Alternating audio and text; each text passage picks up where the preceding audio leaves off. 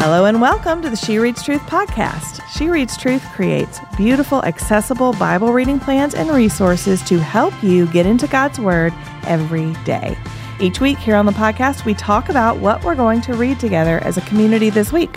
I'm your host, Amanda Bible Williams, and my co-host, Rachel Myers, is not with us today, but do not fear, because our beloved Jessica Lamb is here with us today. Hi, Jessica. Hi, Amanda. So glad you're here. So many of you are familiar with Jessica. If you're not, you need to know that she has been part of the She Reads Truth team for 6 years. Just about. 6 years. And she now serves as Chief Content Officer, which is very exciting. That is the title that I held for a long time. And so it's very tender to me that she holds it now. I love that so much. It makes tender in a good way, in a great way.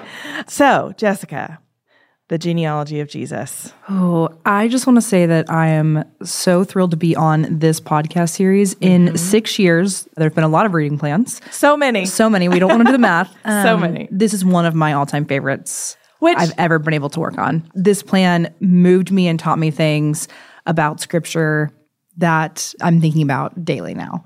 It was a paradigm shift for me in terms of reading Scripture and thinking about my own story. So I love getting to be on the podcast. And I wanted to ask you. Uh-oh. I was about to ask you a question. I'm gonna jump right in. So you've been in this, reading through this, talking through with guests.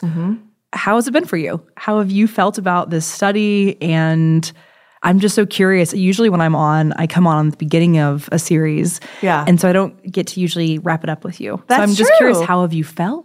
Yeah. What have you noticed? What have you learned? That's true. So it's been an interesting series because, I don't know, there have been just like, logistically speaking, as we have worked through the reading plan, Rachel and I, and had conversations for podcast episodes, logistically things have been a little bit strange.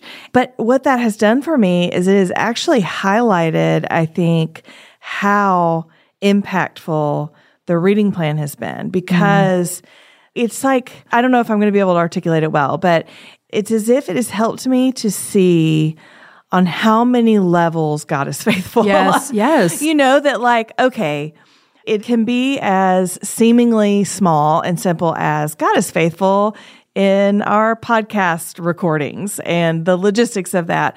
But also, you know, God is faithful in our individual everyday stories and in the stories of the people that we're reading about, and in the larger story that he was writing in Scripture and is writing in the world. And it's just, it really has kind of like knocked me back on my heels a little bit. Like, whoa, it feels like a new sort of glimpse into who God is. Yes.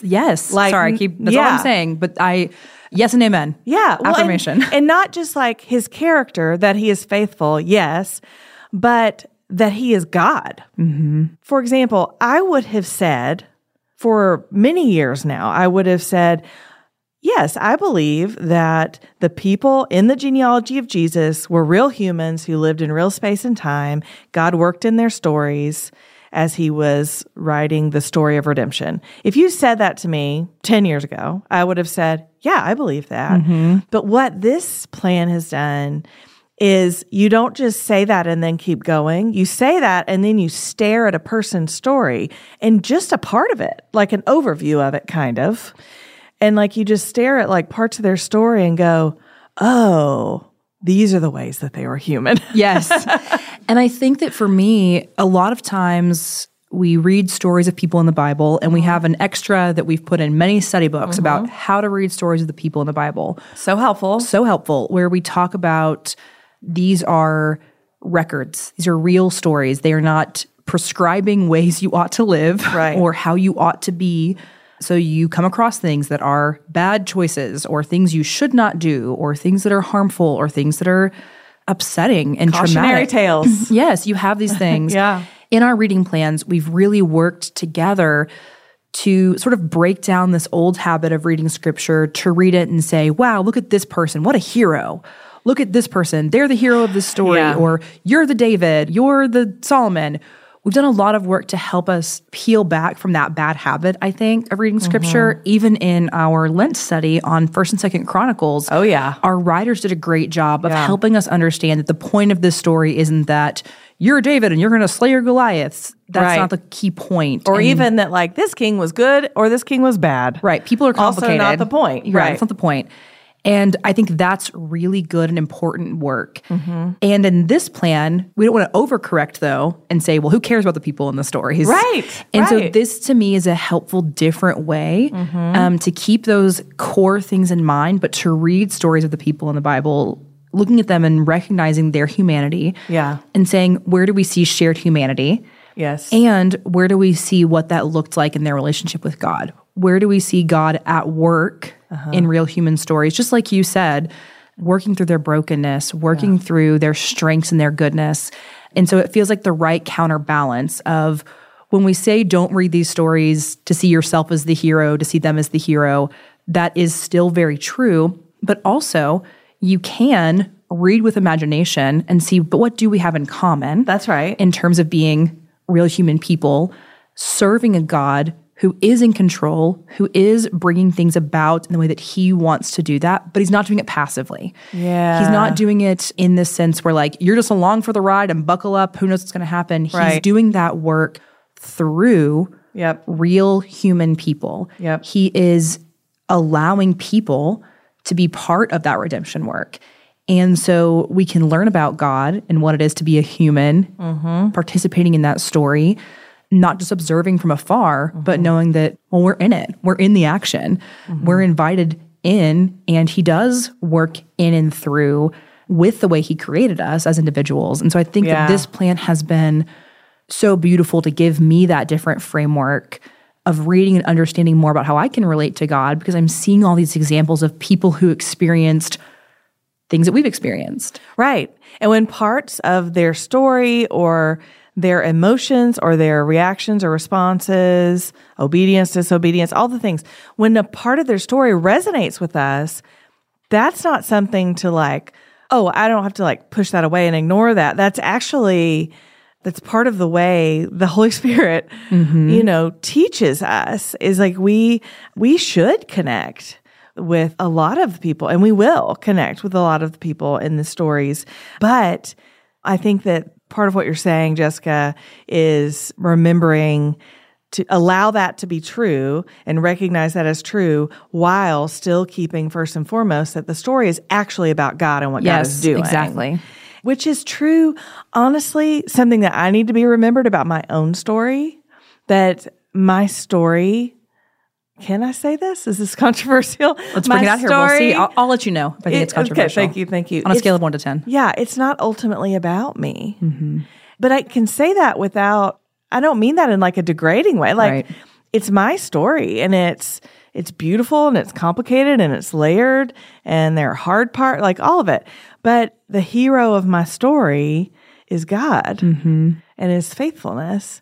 And because we, as we will get to, finally on Friday of this week's reading, because we have the unparalleled privilege of being like grafted in to God's family, the fact that my story is about God doesn't make it less about me. Like it's almost like that's actually how I am most part of my own story. I don't know how to express that, but like, that doesn't take away from me or from us or our humanity, because God created us. And that's even the first day of this study where we grounded it in this idea that we are image bearers, that we were created to do this work with God. We have this status that no matter your intellect, your ethnic background, your gender, your age, that every human being ever created to ever walk the face of the earth or not walk the face of the earth, to sit or not have that same mobility, every single human bears that identity, that we are image bearers. We were created with this status, and that status is an invitation to participate in this work that God's doing. And so you're exactly right. It's that, it's not about me, but also I'm not an afterthought to God. No. I'm not irrelevant or unimportant. No. That each and every person is uniquely, beautifully made as an image of God. And so I think that it's being able to hold those things in tension and then bringing our imagination to the text. And by that, I don't mean throw it out. Who cares what it says? No, it has a context. It has a meaning. It has an intention. But to not be afraid to wonder. And not be afraid to wonder about the emotions of the person in the story. We obviously don't want to read into the text something that's not there or force our imagination onto it. But we also don't have to hold it at an arm's distance and read about these people as though it's this dry tome. We can read and we can see in stories of loss and heartbreak. Oh, this person experienced that. And wow, look at how God was at work. Oh, this great-grandfather was an awful person and they did these horrible things. Oh, and look at how that wasn't the end of that whole story. That you can be a person and have this history that is traumatic or shameful or that you're embarrassed by or that wasn't what you would hope for. It's not what you would have written. Exactly. If you had written the story, and God can still be at work. God can still be near. And so I think it's bringing that curiosity and humanness and holding the both and in tension. That just like you said, that it's not all about me, but also you're not a worm. You know, there is something unique about God's creation of humans and his desire for us to partner with him in the work that he's doing. We talked a little bit about that a couple weeks ago with Angie Smith, how there are so many gaps in like the stories that we read in scripture, meaning we don't know everything about every moment of a person's life in scripture, including Jesus's. And just to remember, these stories help us remember that there are relationships at play. There's politics at play. There's so many kings that we read about last week with Elisa, and there is time and space, and we're getting a glimpse into that. But these are not fairy tale stories. Like these are lives that were lived and the way that God was working through them. And so if we can see how God was so intimately involved in the world and in each of these stories throughout Scripture, then I think that we can safely know and feel confident that he was also intimately involved in the parts of the story that we don't have a record of. Exactly. And then thus, in our stories. In ours, that's right. And I think that I grew up thinking when people would say, God worked through someone, or the Spirit was at work, or whatever it may be, I think that I almost pictured it as like a possession or some kind of out-of-body experience where the person's self vanished and they became this is now getting to be a kind of grotesque image. So welcome to the or like a chess game, like a pawn. That's a much better way of framing it than my like horror image on the Genealogy podcast. But this idea that it was mechanical. This idea that the person's personhood was fully removed. And God just used them as a pawn or whatever. And I think that in reading these stories, it's looking at how people are transformed, right? We know that that's true, that the Spirit works in and through people, but it doesn't remove the uniqueness of how God made that person. God is working through their life experience. He's working through their gifts and their talents, through their age, through where they were in time and space. And so the Spirit is present with those people, not wholly removing everything else about them and turning them into a pawn or a puppet or whatever imagery you use. It's in allowing them to be used in the fullness of this and this being restored to what that looks like. And I think that that's really beautiful, reading these stories at a granular level versus just the high level. God was at work. Isn't that beautiful? Yes, it's beautiful. And then getting into the weeds of how was he at work in this person's life? And seeing that, they still make mistakes or they're still wrestling or having emotion. I think that is also really encouraging as a woman, hopefully, living a life in the Spirit that God uses. That God's working into his bigger story. It's encouraging to see that it doesn't mean everything about me is erased.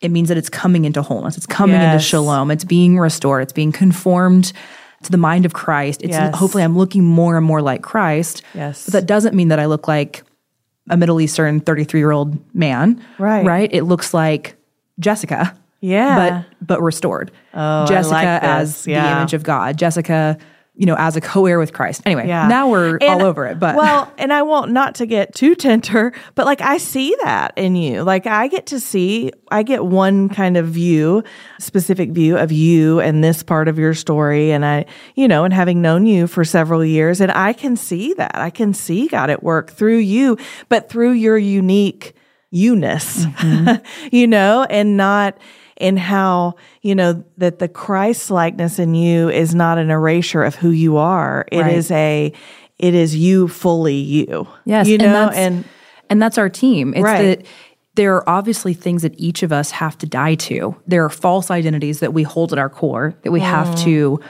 die to, that have to come under the ultimate identity of who we are in Christ, but it doesn't mean that they all vanish, right? It means that the wholeness of ourself is brought to God as an offering. Yeah. And then he invites us to bring that to him, to participate in what he's doing, and for him to restore and make new those things that are marred or broken. And it's beautiful. Yeah. So in the reading this week. Yes. Well, you just said a minute ago, you were saying that like God actually works through the various parts of our personhood and humanity. And you mentioned age, which, I've read about Josiah, King Josiah, before. And so I knew that he became king at 8 years old. That's the youngest on record, right? Yes. In the Old Testament. I mean, I would hope. 8 years old? 8 years old. My youngest child is 9. This is blowing my mind. And I've always read that and been like, whoa. And it's kind of like, it has like a fun fact vibe. But because of the nature of this reading plan, it's the first time that I looked at this and went, 8 years old. And so I think what really brought that home for me this time was reading about Josiah in the context of the kings that we read about last week, who were not great, but who were basically grown men. Young, some of them, but not children. Right. But this is a child king. And listen to what Scripture says. This is 2 Kings chapter 22, verse 1. Josiah was 8 years old when he became king, and he reigned 31 years in Jerusalem. And then verse 2 says, he did what was right in the Lord's sight and walked in the ways of his ancestor David. He did not turn to the right or the left. This child king was faithful. It's so tender. And even we don't know necessarily what you were talking about earlier is there's all of this story in life between the lines. So, he probably has some sort of advisors. We know that his mother is mentioned, but this sense of where does that come from? Because his grandfather wasn't faithful, his father wasn't faithful.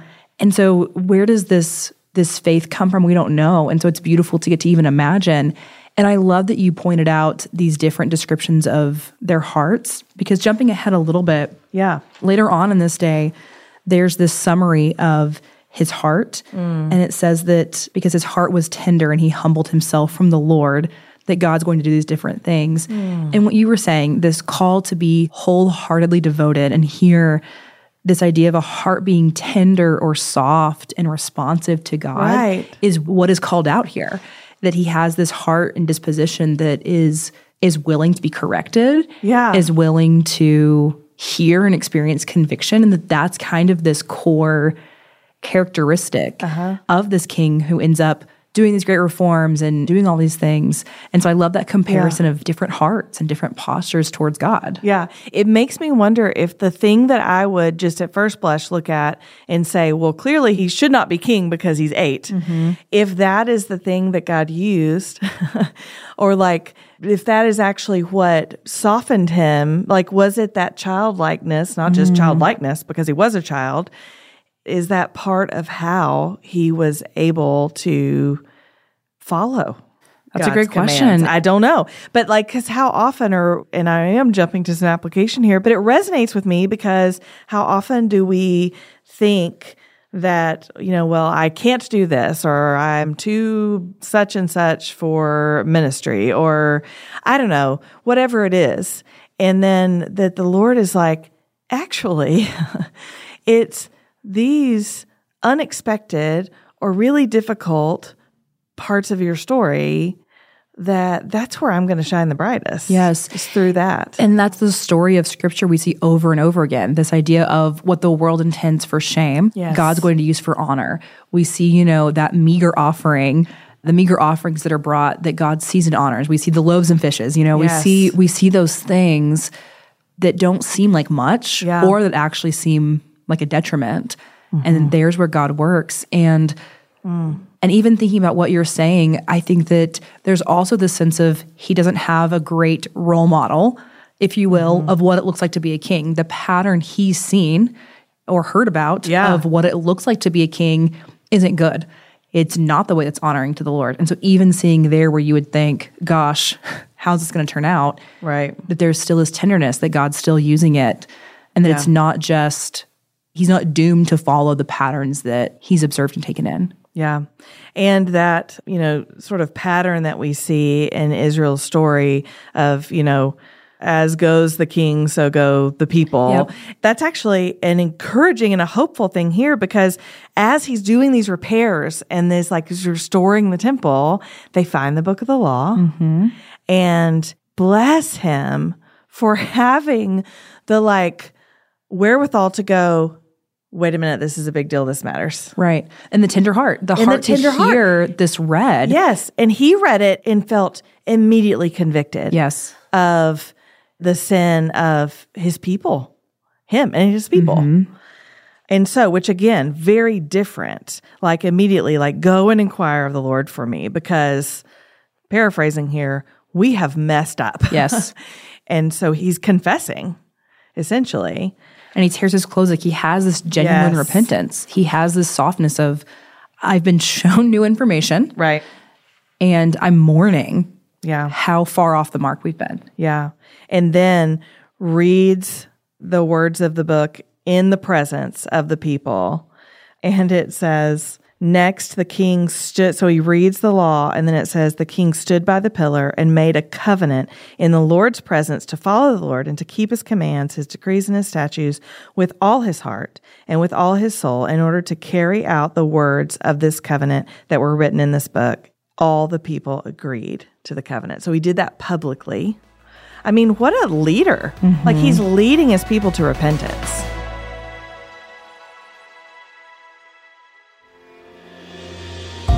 Hey friends, pausing this conversation to tell you about one of our podcast sponsors, Hiya.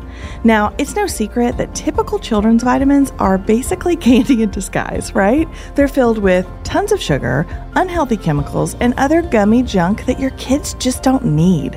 That is why Hiya was created. It is the pediatrician-approved, super-powered, chewable vitamin. It has 12 organic fruits and vegetables, 15 essential vitamins and minerals, and Hiya has 0 sugar. It's vegan, dairy-free, allergy-free, gelatin-free, nut-free, all the things you want in a children's vitamin. And somehow, kids still love it.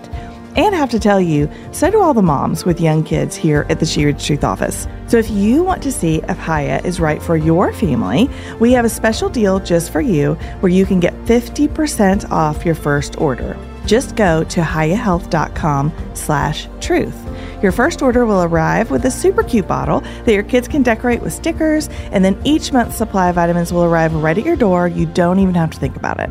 This deal is not available on the regular website, so be sure to go to Hiya Health, that's HIYAHEALTH.com/truth, and claim your discount and get your kids the full body nourishment they need to grow into healthy adults. Hey friends, taking a quick break from this conversation to say happy anniversary to the She Reads Truth community. This year, we are celebrating 11 years in God's Word. And of course, to celebrate our anniversary, we always like to do a little bit of a sale. This year, starting Monday, June 26th through Monday, July 3rd, while supplies last, you can get an exclusive She Reads Truth trucker hat for only $15 when you purchase any study book or legacy book. Y'all, okay, these snapback hats are super cute. They're black all the way around with the word truth printed in white across the front. perfect as like that go-to summer accessory. I know I'll be wearing mine. So here's how you do it. Go to shopshereadstruth.com/anniversary. And of course, we'll put this link in the show notes as well. But you just add one study book, at least one study book or legacy book. It can be physical or digital to your cart, and then add a hat to your cart, and the discount will automatically be applied. So you don't have to worry about that. Super easy. That's shopshereadstruth.com/anniversary. And y'all, happy 11 years of being women in the Word of God every day. All right, back to this episode. Okay, and not that this week is thematically designed around young people in unusual circumstances being called to participate in the story of this bigger story, but there's a little bit of a thread. There's a little bit of a thread here. But in thinking about God using the unexpected and God working in stories you wouldn't expect, it feels like if you're okay with it, I'd like to jump ahead to day 32 to Mary. Yes. To this kind of last little moment, because her story is really beautiful. Yeah. I don't know what your experience is with Mary. For me, I grew up in a Protestant tradition. I did too. And I think that there was almost a little bit of fear in talking about Mary of not wanting to go too far or say too much. And so I don't feel like I was always invited to sort of read the story of her as this real woman who also is inspiring. Yeah. The story is beautiful. And if we believe what's here, that she's probably a really young woman, probably 14 or 15, we think. Yeah. And she has this wild thing happen in her life where she is committed to be married, and an angel appears and tells her that she's pregnant. And it's hard to imagine wilder circumstances than that. Right. And that she has found favor with God. Yes. That she is highly favored. And you're like, okay, so I am with child. Yes. I am highly favored of the Lord. Okay. And I think in the very first week, you probably talked about this, but we talked about this theme of legacy and this theme of inheritance and this theme of place. Yes. And we talked about how in the story of a genealogy, every birth, every death was a reminder they were waiting. They were waiting for the promised person who was going to restore what had been broken, what had been undone. Yes. And so even in the early week talking about Abraham, right? And there is this covenant around circumcision. Yes. And so every time a man and a woman came together, every time a son was born, there was this reminder they were waiting on a son. They were waiting on the heir. They were waiting on the promised person to bring this about. And so for Mary, this really young woman who's probably, it seems from the story, poor, to find out like, actually, you are going to carry and give birth to this son that from the oldest stories that your people tell, from the earliest stories of Adam and Eve and the patriarchs and stories of the kings and stories of exile and return, the answer to all of those stories, you are going to actually carry the incarnation. Like you're going to carry this promise, this lineage. That child is going to grow in your womb. You're going to give birth. You're going to raise. You're going to be the mother of this child. That is wild. Yeah. It's truly wild having read all of this and thinking about the longevity and the waiting and just thinking about all of that. Generation after generation after generation. Yes. To arrive as a message to this young woman. Right. We should probably read this early thing from Luke. Yeah. Here in Luke 1, where the angel is visiting Mary and says, greetings, favored woman, the Lord is with you. She is, understandably afraid. And that's when he tells her, don't fear. And says in verse 31, listen, you will conceive and give birth to a son, and you will name him Jesus.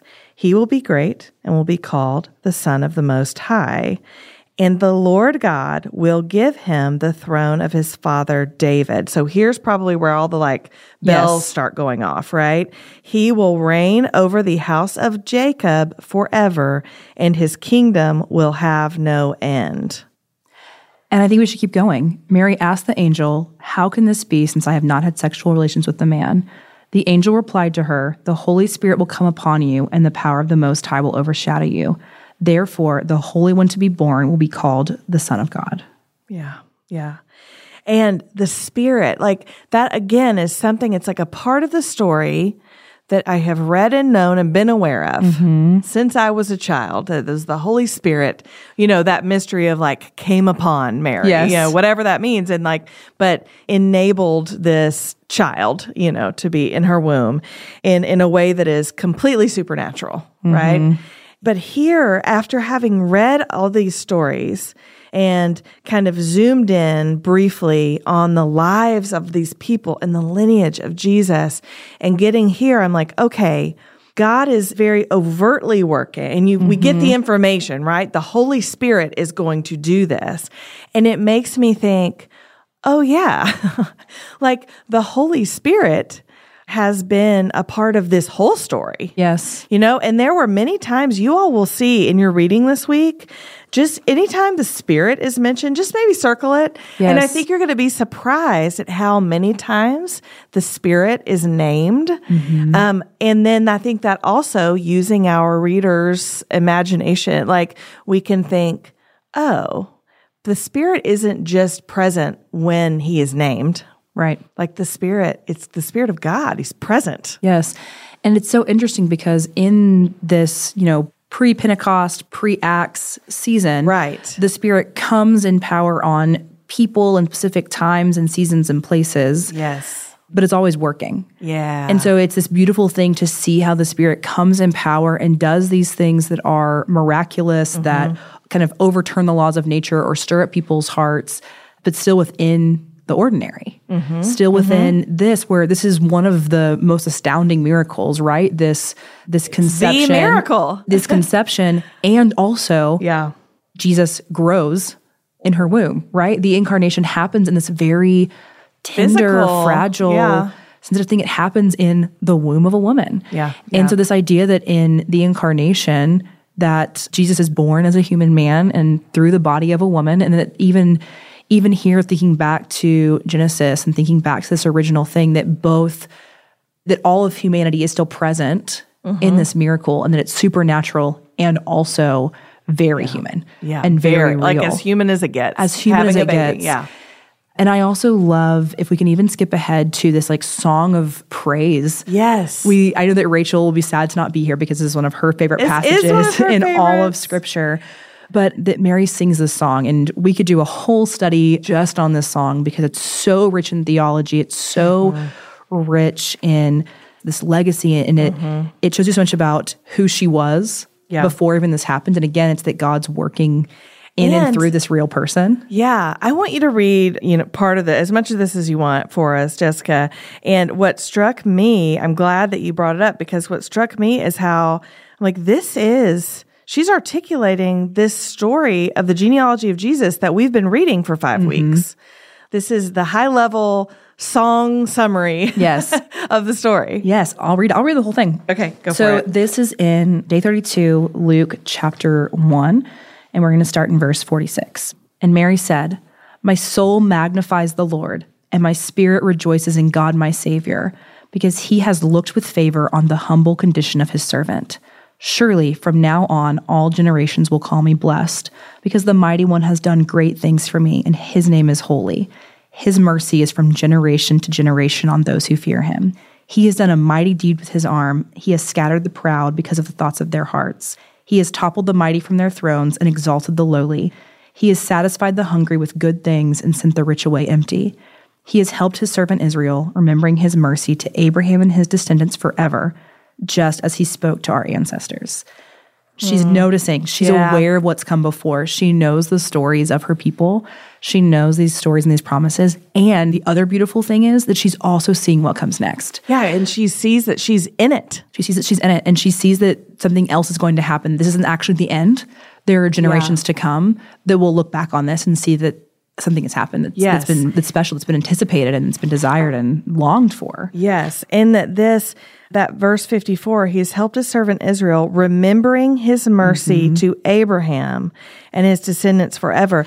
This that we are reading, this story of redemption, is based on a promise. Yes. It is all God's fulfillment of his covenant and his promise that, we first see, of course, like the first glimpse of it in Genesis, and then like an overt statement of it to Abraham. And then he just doubles down throughout the history of God's people. And so to go through that whole reading, that story, you all reading on Thursday, there's more about Mary, and you kind of get like these snapshots of her story there at the birth of Jesus, at the first miracle, at the cross. She's I do want to say before we move on, but she's in the room, like kind of like the start of the church. Like the room where it happened. The room where it happened, where they're united in prayer, where they're waiting for the Spirit. She's there. And it's just this kind of beautiful thing of read it, dig in a little bit there, but that she's present throughout sort of the whole of his earthly ministry. Yeah, it makes me want to do kind of a deep dive. Me too. Of reading about Mary in Scripture and remembering that she was a human person. Mm-hmm. That's what this day did for me. And I know that sounds so elementary, but I don't often think of her, the whole of her. Yes. Not just like Mary at the birth or Mary at the cross, but like Mary, the mother of Jesus, and everything that meant, both before, during, and after his ministry on earth. So we've been, for 5 weeks, here we are at the start of our 5th week, and we will continue to read about people in the genealogy of Jesus, Monday through Thursday of this week, kind of ending with Mary. And then Friday, it doesn't actually end with Mary, right? It ends with us. It ends with us, and we talked about at the very beginning in the Start Here section that this is a story of branches and roots, that there is a very real, physical, human embodied piece of this. And there's also this other Holy Spirit at work, bringing in people together, forming bonds through the spiritual family, that both things are happening. And so now we arrive at how we get into the story because, maybe someone here has some kind of wild family history we don't know about, but probably none of us are related by birth to this lineage. Some people, somebody is. Maybe somewhere, but here in this room, that's not part of my human ancestry. But the beautiful thing is that for us in Christ, we're considered co-heirs to this inheritance, this legacy, this promise of presence and place. We're brought into that. Right. We are part of this family story. Yeah, we are children of God and sisters of Jesus. Reading Mary's story, that was another thing that struck me, was like his brothers and sisters and how they were present. And he was the eldest, of many brothers and sisters, and how like, we are, and then that same language, brother and sister and family, is used. And one thing that brings to mind for me, so there's this passage, we read it right at the front of Friday's reading, where it's from Matthew 12, where Jesus is speaking to the crowds. This is like kind of in the thick of his ministry, right? His mother and brothers were standing outside wanting to speak with him. Verse 47, someone told him, "Look, your mother and your brothers are standing outside wanting to speak to you." Jesus replied to the one who was speaking to him, "Who is my mother and who are my brothers?" Stretching out his hand toward his disciples, he said, "Here are my mother and brothers. For whoever does the will of my Father in heaven is my brother and sister and mother." I have always, I think, and it didn't really strike me until I read it this time in this context of this reading plan, I think I've always read that with like feeling a little slighted on behalf of his earthly family. Right. This is a little rude. Mother and his, right. Or just rude. Like, well, but in this time, I read it and it was like, oh, this isn't actually a slight to his family, his mother and his brothers and his sisters. It's actually a statement about God's family. Yes. And it is a really bold one. Because family was everything. That's so much of what we've been reading, and what you talk about in like the front of the study book and the material about legacy and inheritance, that like family lineage was such a big deal.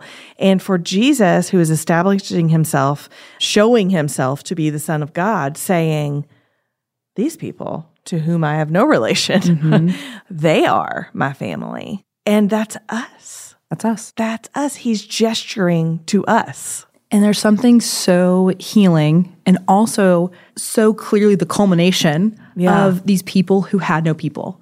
And even the origins of like when God calls Abraham out and says, okay, we're going to make a people out of you. he calls them out to make a new thing, or he brings them out of Egypt to establish a people, or he grafts in Rahab, or, all these different stories we've been reading about and seeing how all these people are brought in. It's always been happening. And then Jesus even expands it even more to broaden it out. And I think that I know there are people listening who have experienced adoption or abandonment or different things. And I know this topic of even genealogy and family can be so painful for people. Infertility, or I know some women on our team talked about, their ancestry and feeling like, I don't have a deep connection. I don't know the long story because of what my family's been through. I don't actually know where we come from. There's kind of this lost heritage. And so to have this picture of this deep, rich, beautiful promise and heritage, to say like, you're my brothers and sisters, you share in this. Even if you're not part of that story physically in this way, you're brought in. In Romans 8 on this same day, there's this beautiful passage that says, for all those led by God's Spirit are God's sons. For you did not receive a spirit of slavery to fall back into fear. Instead, you received the spirit of adoption, by whom we cry out, Abba, Father. The Spirit himself testifies together with our spirit that we are God's children. And if children, also heirs, heirs of God and co-heirs with Christ, if indeed we suffer with him, so that we may also be glorified with him. This new breaking down of what family can be and what it can be to be part of this. And even that line of not just children, but heirs, not just tolerated members of the family, but sharing in all of the wealth and riches, kingdom wealth and riches, let me be clear, of what would have only passed to sons in a culture, that we're brought in. Chosen. And brought in. And desired and loved. The Hebrews 2 passage, how sometimes you read a passage that you've read before, and then suddenly it's like every word is like in hypercolor, and you're like, how has it not resonated like this before? But where it's saying in verse 14, now since the children have flesh and blood in common, Jesus also shared in these, so that through his death he might destroy the one holding the power of death, that is the devil, and free those who are held in slavery all their lives by the fear of death. And I love this image, for it is clear that he does not reach out to help angels, but to help Abraham's offspring. Therefore, he had to be like his brothers and sisters in every way, so that he could become a merciful and faithful high priest in matters pertaining to God, to make atonement for the sins of the people. Even that, for since he himself has suffered when he was tempted, he is able to help those who are tempted. Just this, like, Jesus, God incarnate, to become like us in order to reach out the hand of God to us and help us and draw us in to the family. And that in doing so, all of this humanity that we've read about, Jesus experienced. That it's not just like, yes, God knows our stories and he knows our hearts, he knows our suffering. He doesn't turn away from it, but it's not just that he knows, he understands it. And at times when you are suffering, I feel like that can just flatten me. Right. When I'm like, oh, Jesus knows this right here. Yes. That there's space for it. And again, it's not that spiritual maturity or spiritual wisdom or holiness means this complete alienation from our physical bodies, from our humanness, from the very real things we suffer and endure, that it comes right in the middle of it. That's this plan, is that the Spirit's at work. God is at work through the most human things. And God himself experienced, hunger and tiredness and immense suffering as a human. He experienced those things, that they're not, we can tend to sort of emphasize like the spiritual side of life without realizing like it happens in embodied people. It happens in real time and space. In really messy lives. Every single wonderful story of faith you've ever read involves the messiness of humanity. Absolutely. That God's story is that too. And I just think it's such a tender comfort when we're experiencing whatever we're experiencing in our sorrow, looking at our families and seeing things we wish were not true, or in our friends or in our own bodies even, to recognize that Jesus himself understands what it is to be human. Right. And just the big questions of life. Who am I? Why am I here? Why is the world the way that it is? What's going to happen to us all? There was a phrase in the Ephesians 3 passage that struck me in verse 11, where he's talking about, Paul is saying, that like, I'm here. Like, God showed me mercy so that I can show you mercy through Jesus Christ and bring in the Gentiles. Like, this is a wild, bold message, right? And he's saying that, like, this grace was given to me so that I can proclaim it to the Gentiles, to all y'all, as we like to say, all right? Y'all. And in verse 11, this is according to his eternal purpose accomplished in Christ Jesus our Lord. And that phrase, his eternal purpose, struck me because that is what is at play here, is that there is an eternal purpose of God, and it is both in our stories and it is beyond our stories.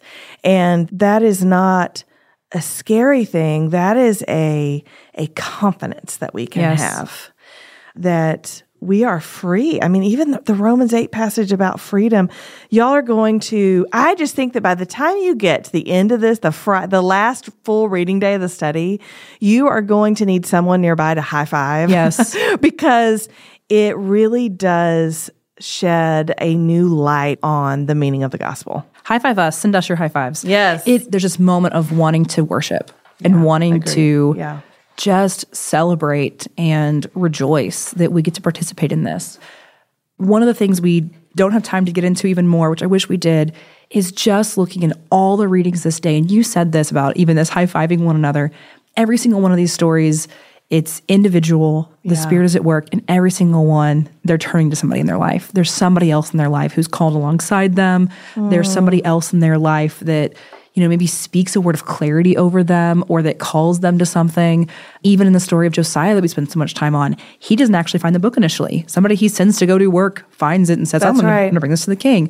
That all of these stories, there's this communal piece. And that for me is what this study has done, is that I know that I'm a part of something so rich. Yes. That there's this deep, deep legacy that we read here in this genealogy, but also there's all of these stories of faithful Christian people from the time that Scripture ends up till now. Yes. There are hundreds and hundreds of years of people who have known the Lord and who have walked faithfully with Jesus and experienced every era of suffering and tragedy and sorrow and joy that we could name. Everything that we experience in history class, if you think about, I know that your kids at one point had this wonderful timeline song that I won't put you on the spot to make you sing about world history. Yes. But thinking about from the time of, the early AD to now, there have been people the Spirit has been at work in. That's right. And where God has been faithful to them, and to be able to look back at that legacy, that communion of saints, if you will, of believers who have lived before us, and to know, okay, you and me together in this work, every she listening, reading with us, that we're part of this chapter in this generation. Yeah. And that we're part of something right now. And it gives me so much confidence to look back and around and look forward to what's next. However long, we have until Christ returns, however long we have, this really beautiful, deep sense of identity and self and encouragement of who God is and his faithfulness to so many people. Yeah. It's partners in the promise. There's a phrase that Paul uses in Ephesians 3. The Gentiles are co-heirs, members of the same body with the Jews, like the same body, and partners in the promise in Christ Jesus through the gospel. That's what we are. That's what we get to be.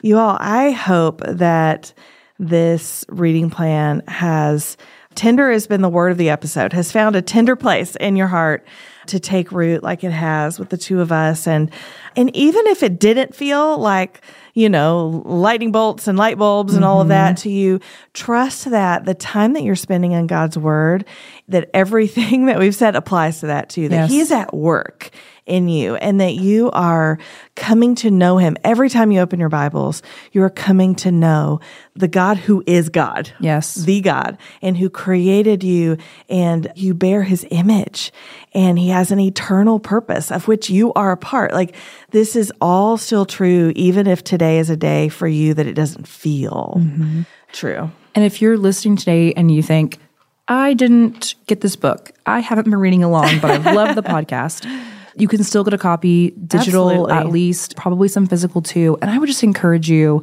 we are just barely skimming the surface in these podcast episodes of just the richness of these stories. It's okay if you read a story and you don't know how to read the names. It's okay if you read a story and you think, I'm not quite sure what was going on. That there is a richness there to dig in and to see just the details of the God who's the same yesterday, today, and forever. Yep. Amen. Yep. And just how he's at work in real human beings. Yeah. And if Rachel were here, she would say, this is not your checked box for the week or even for the day for scripture reading, that this is your launching pad, your starting point, where we encourage you to open your Bibles this week, to read these stories in this reading plan this week, and to get to that Friday reading. And even if it takes you a little longer than Friday, that's okay. That's fine. Just keep going. And come back next week. We're going to start a reading plan on the book of Romans. We're going to read the book of Romans together. So we got a little bit of a Romans teaser today, but we're going to dig in and read the whole book starting next Monday. So be sure to join us for that. And until next week, Jessica Lamb, what do we tell our friends? Keep opening your Bibles.